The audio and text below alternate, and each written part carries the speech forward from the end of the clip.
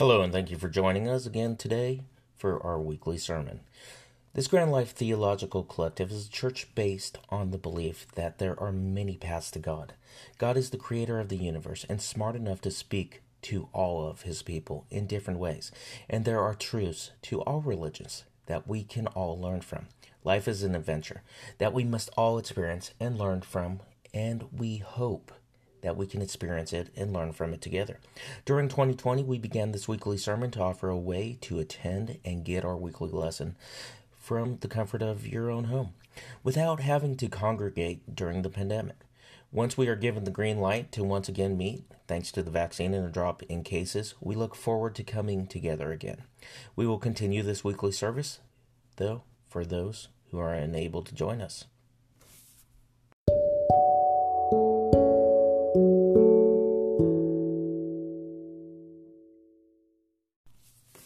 Long time ago, there was once a monk who lived on the edge of a small town.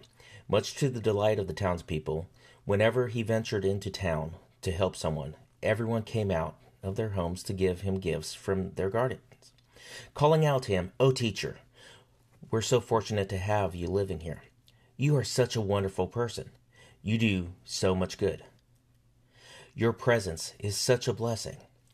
To all of this, the monk would always reply, "Is that so? Is that so?" One day, a young woman came to the monk's hut and said, "Oh, teacher, I'm in terrible trouble. I'm pregnant and my family will disown me. The young man who I love so much has fled to another town because my family would certainly do him harm. I have nowhere else to turn and no one else to ask for help." The monk replied that she could live in the back room and help around the house, and she would then have the security of a home for her child. Well, now when the monk went into town, he was reviled. "You dirty old man, look how you have betrayed our trust and taken advantage of that young woman. How could we have ever believed in you? What shame you have brought upon us." And they hurled rotten fruit at him along with their insults. To all of this, the monk would always reply, "Is that so? Is that so?" After a while, the father of the child returned to the town and presented himself before the family, saying, "I have spent the past 2 years learning a trade in a neighboring town, and now I am able to provide a home for your daughter and grandchild." The family was overjoyed. Although it wasn't the best of situations, it was so much better than they had feared, that they welcomed their daughter and grandchild back into the family with open arms. How different it was when the monk came into town then. The townspeople lined the road every time, presenting him with gifts of food and calling out, "Oh, teacher, how could we have ever doubted you? Look at the wonderful things you have done. We are so ashamed. Please forgive us. You are such a wise and compassionate person. We are so fortunate to have you living nearby." To all of this, the monk would always reply, "Is that so? Is that so?" This is a traditional Zen story that we can learn numerous lessons from, to include acceptance, character, that we shouldn't judge others, and most importantly, that true inner peace comes when we can respond to success and failure, praise and criticism in the same detached way. The Zen master did not allow the unexpected event to disturb his inner peace and inner happiness. It shows that real happiness does not depend on the opinion of others. Against the backdrop of praise and condemnation, the monk in this story holds himself apart from what everyone thinks, as he acts with the most compassionate and involved sense of responsibility. Whether in public or in the workplace or in the privacy of home life, people will misread our intentions and jump to conclusions that cast us in a bad light. This can and will cause enormous stress upon us. As the lessons of this story teaches, though, it is us that by continuing on the most ethical course of action, our true intents will become known. We should not be pulled off center by shallow praise any more than we should by shallow criticism. The monk in the story serves as a model by maintaining emotional detachment from the transient opinion of others while never withdrawing from personal involvement with others' real needs.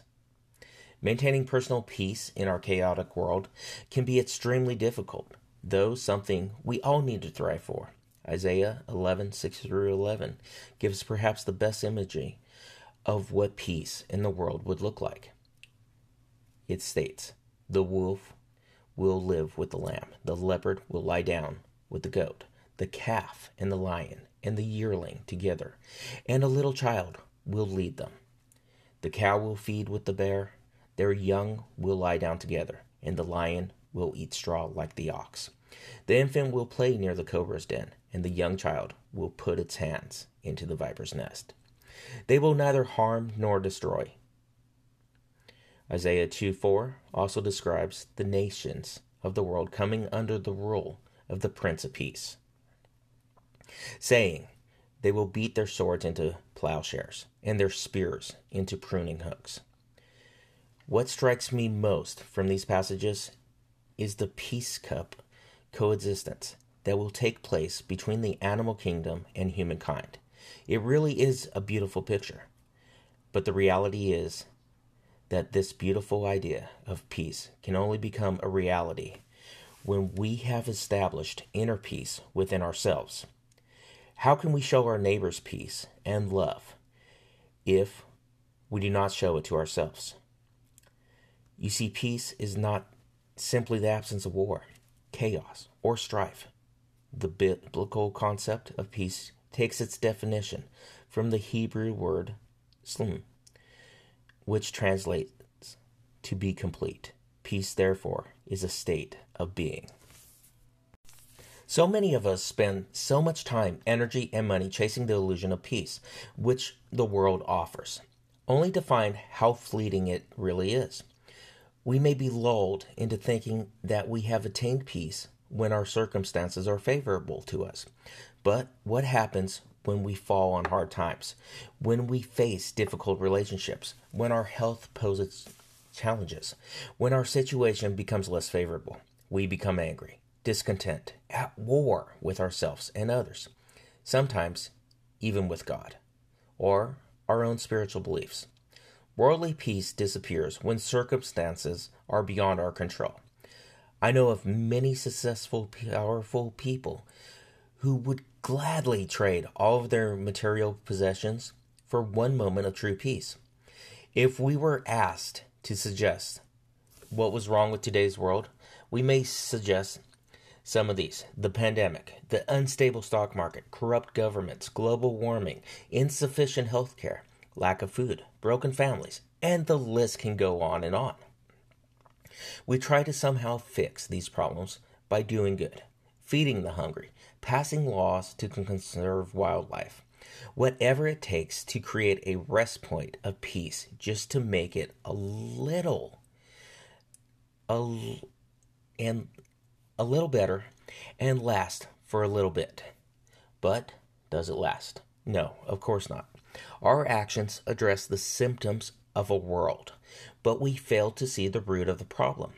Just like many medicines do today, we simply mask the symptoms without solving what the ailment is. But what if I told you there was a better way? What if I said we can all find inner peace? We just need to know how to find it. And the first step is deciding that you deserve it in your life. Like many people, I have also lived my life for many years failing to understand that inner peace is a choice and that I will never find it unless I allow myself to. I am not sure what I thought.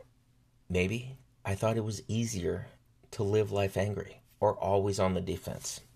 Perhaps I didn't even believe anyone could feel a lasting peace inside themselves. Like many others, there were numerous ups and downs in my life, claims on my time, and difficult situations that I had to deal with. I think I actually believed inner peace could only be achieved by monks and saints, or anyone living in a reclusive life, either at a monastery or in the middle of the woods who didn't have to deal with everyday struggles. I was stuck in a world of confusion, wondering how I could ever find peace when there was always some drama going on in my own life or the lives of those I loved. In fact, at times, it seemed to me that the whole world was against me, or at least filled with negativity out to get me. Stuff I saw on TV, read on Facebook, or heard from someone I knew. It was the kind of stuff that pulls at your emotions. The breaking news story of a missing woman being found murdered. The tragedy of a child being killed by a hit-and-run driver. The numbers of homeless people tripling. A devastating tsunami killing thousands. And paralyzing a country. A pandemic. A doomed economy. And more. Then, there were the stories closer to home. A friend being diagnosed with a terminal illness. My grandmother suffering and dying from dementia. My best friend's marriage falling apart. All tearing at my heart and leaving me hurt and grieving. Remember that a wise person once said, peace of mind is not the absence of conflict from life, but the ability to cope with it. Looking back, I know my emotions were important. They were who molded and formed me and continue to do so today. Emotions make us who we are and even allow us to extend empathy to those we care about. But in the deepest part of myself, I did not feel good most of the time. I longed to not be so emotional. I wanted to be released from all the conflict in my life, to not react to other people's words, their anger, to feel serenity in my heart and be in control of my own emotions. It was an almost desperate need to alter or to stop the negative cycle of events which seemed to dominate my relationships in my life. I believe it was that intention which kept on surfacing in my mind and in my heart that fueled my spiritual search and led me to discover a more peaceful way to live, despite the conflict in my life. It was a few years ago now. I can't pinpoint exactly when it happened or what the point was, when I finally felt a peace inside that did not come and go along with my emotions or the drama in my life. It was the culmination of making a lot of changes. These changes included knowing I was loved and cared about and for. We all have people who care and love about us in our lives. You may not even know all the people that care about you, but they are out there. Knowing we are loved comes with knowing who we are, not judging ourselves or others for mistakes we make, and from daily meditation, in which we feel the unconditional love of something greater than ourselves. By starting, allow us to love ourselves. We start letting love into our lives. Once this is done, love and compassion will be ever present in your life, and you will be surprised by some of the places where you will find it. Next, you need to monitor and change your thoughts. This worked for me. I once believed I had no control over my negative thoughts, especially about myself. I never considered the idea that thoughts can be changed, that thoughts are based on perspective. Then, one day, I started focusing on my thoughts and realized much of what I was thinking did not reflect the way I truly felt, and it definitely did not present the way I wanted to be thought of. Just by paying attention to them, we see that many thoughts are primarily fear-based and judgmental, and because they come and go unchallenged, most of us struggle through life unconsciously, accepting that we are our thoughts. We simply do not look at our challenges, and we don't challenge them as they appear and disappear. By accepting them, we allow them to shape our beliefs, both about ourselves and our world. Once you start recognizing that you control your thoughts, you can begin changing your thoughts through observing how your thoughts differ from the way you really feel. You can choose to place a different thought in your mind, which more accurately reflects the way that you really feel. Coming from loving kindness and living from my higher self has created such a calmness, such a peace. By noticing and appreciating other people's kindness, we become aware how much that kindness really matters in daily living, in dealing with difficult telephone calls, perhaps an angry person on the other end of the line. And we can choose to be kind. When a friend asks us to help with something, we can decide on the kindest thing to say or do. If someone asks us for a donation for the umpteenth time, we can deal with the request kindly. Obviously, there are times we cannot give whatever is being asked of us. When we do not have the means or desire to agree to a certain request in these circumstances, saying no with kindness is our best choice. Sometimes, kindly refusing to provide assistance is important in helping promote personal growth in others and allowing them to learn some important life lessons. By choosing kindness, we allow positive energy to flow from us to others and prevent negative energy from reaching us or infusing situations in this way.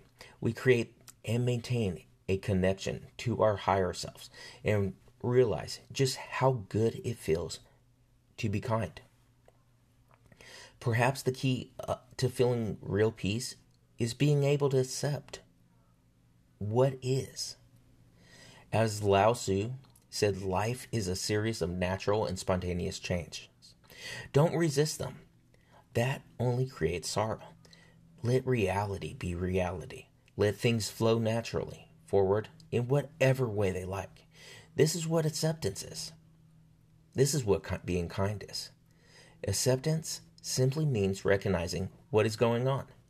You can accept things as they are and then decide that you are going to move right, you're going to move left, or you're going to continue straight ahead. Knowing that the only person we have the power to change is ourselves enables us to make that change. As soon as we start to think there is something not right, not the way it should be, or we become judgmental about a situation or a person, their words, or their behavior, we know we have moved away from accepting what is by wanting to control what is outside of us. Truth is, there is a lot of negative energy and craziness in the world. We can choose to fight it, screaming and thrashing for the rest of our lives, getting nowhere, or we can all learn to live with inner peace. And sometimes it is time to fight, but only when the fight is right. If your intentions are strong and comes from the deepest part of you, you will find peace. Outwardly, nothing might change. Peace comes from making the changes inside yourself. It begins and continues through first becoming more aware of who you really are. Knowing that you are loved, making changes for the better in the ways you think, and deciding what changes, if any, you should make in the way you live. Practicing loving kindness and accepting the world as it is. As serenity and unconditional love fill your heart, you will accept that you cannot go back and will not relinquish what you have gained, what you have now found, that peace that you seem to have been searching for your entire life. Finally, you will come to this deep inner peace inside you that endures regardless of what challenges life brings to you. Remember, when things change inside you and you find the peace you deserve in your life, a true, unmatching peace, things can and will also change around you. But you will be calm and in control of yourself, and therefore be able to take the actions necessary to get those things to change around you. Your peace will be felt, sought, and discovered by others close to you. You will want it. They will want it. They will ask about it. They will seek it. And with any luck, they too will find it. If we can all find inner peace, then this world truly will be a better place. Thank you again for listening to this week's sermon. This Grand Life Theological Collective is a church based on the beliefs that there are many paths to God. God is the creator of the universe, and therefore God is smart enough to speak to all of his people in different ways. There are truths to all religions that we can all learn from. Life is an adventure that we must all experience and learn from, and we hope that we can experience it and learn from it together. To find out more about us, please visit us at our Facebook page at This Grand Life Theology, or email us at thisgrandlifetheology@gmail.com. Remember, you can make your life and your world as grand as you want it to be.